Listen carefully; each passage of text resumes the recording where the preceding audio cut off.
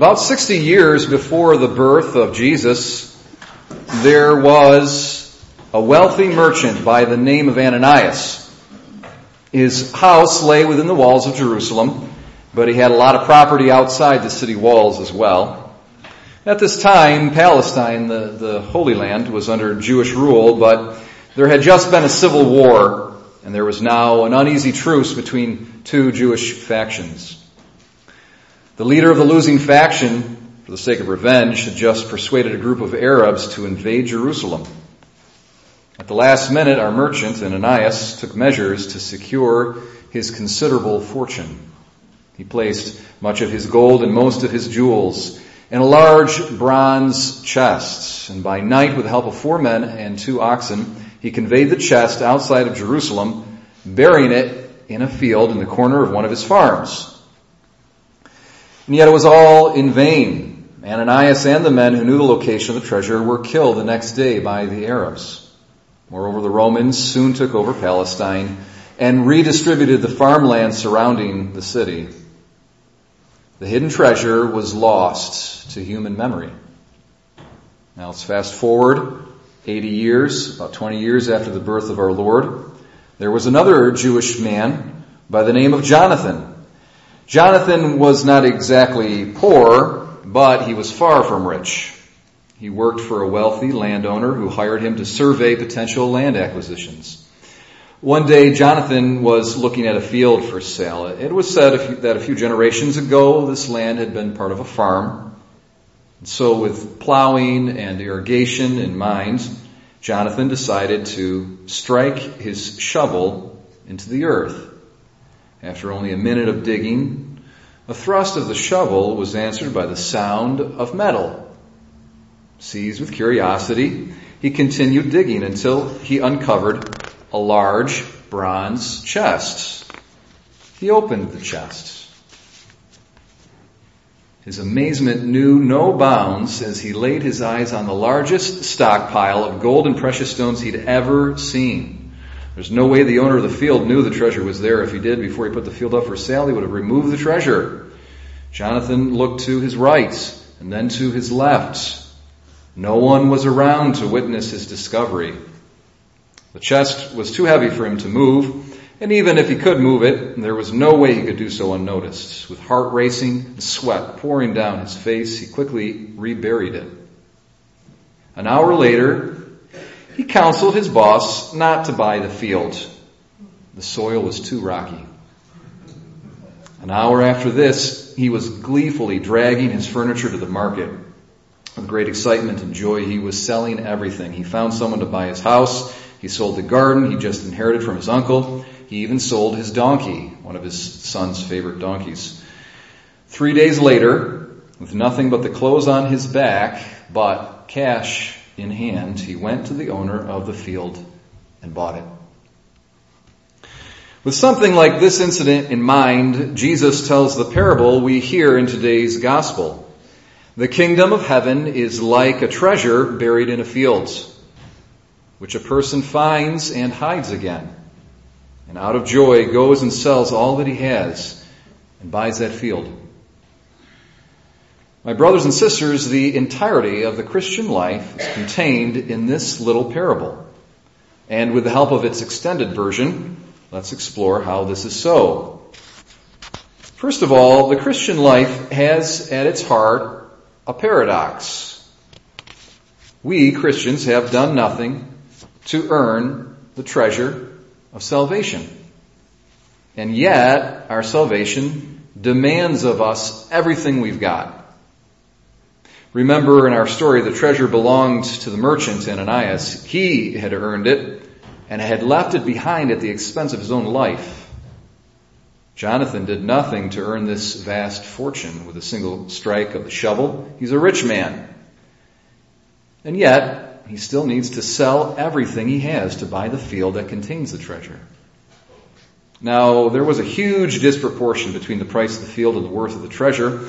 Perhaps the field in our modern day currency was worth $20,000. The treasure, though, could have been worth hundreds of millions.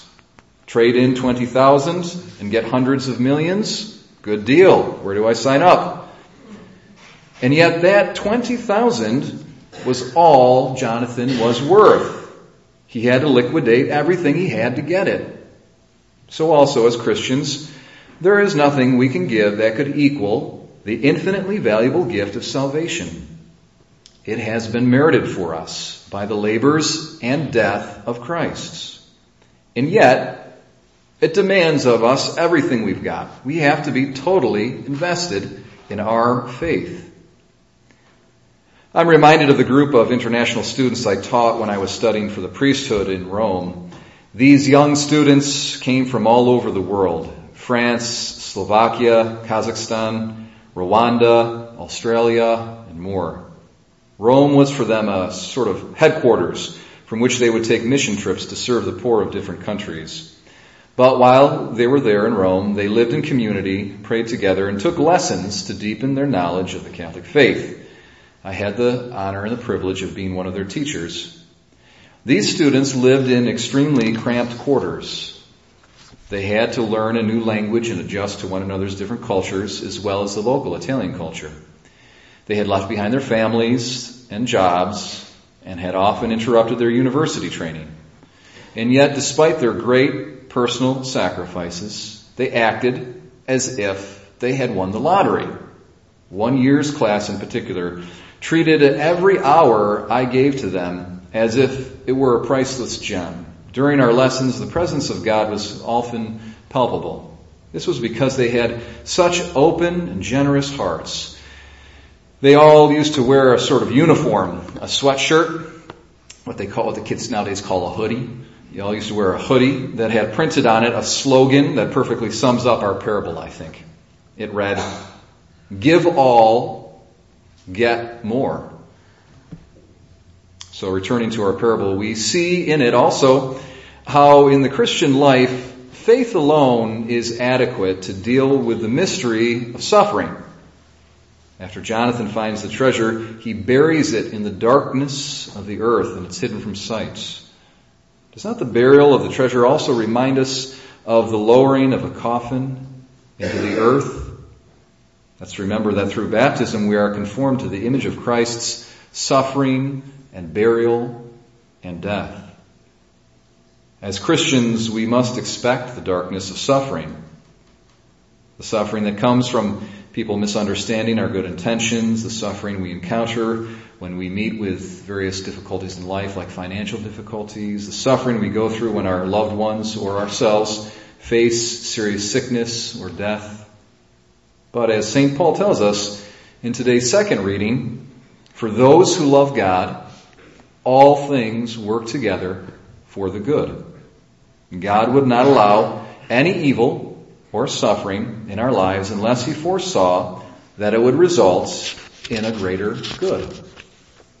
Of course, in the midst of the darkness of suffering, we often can't see what good could come of it. But that's what faith is all about. We walk by faith, not by sight. The treasure of eternal life with God is buried down deep in the darkness of suffering. Suffering hides it from our sight. In this world, we often can't see the good reason God has in permitting us to suffer. Nonetheless, in the world to come, it will all become clear. Now the treasure is hidden from sight. Then the field will have been bought, and we'll be able to uncover the treasure. We'll see how, in fact, God knew what He was doing all along and how He didn't permit anything bad that wasn't for our good. Until then, the Christian is called to give everything for faith. And finally, notice the great joy Jonathan had in his discovery. As he gleefully sold off everything but the clothes on his back, we can imagine his family and friends thinking he's a little crazy. But yet they probably couldn't help but notice his joy. Joy is a product of love. We rejoice over what we love. So also the Christian comes to realize that all his investments in his spiritual life, all the suffering he embraces for God's sake, all has behind it the love of God. And it is this love and the joy it produces that is the most effective means of spreading the gospel. Yes, indeed, truly, the kingdom of heaven is like a treasure buried in a field. which a person finds and hides again, and out of joy goes and sells all that he has and buys that field.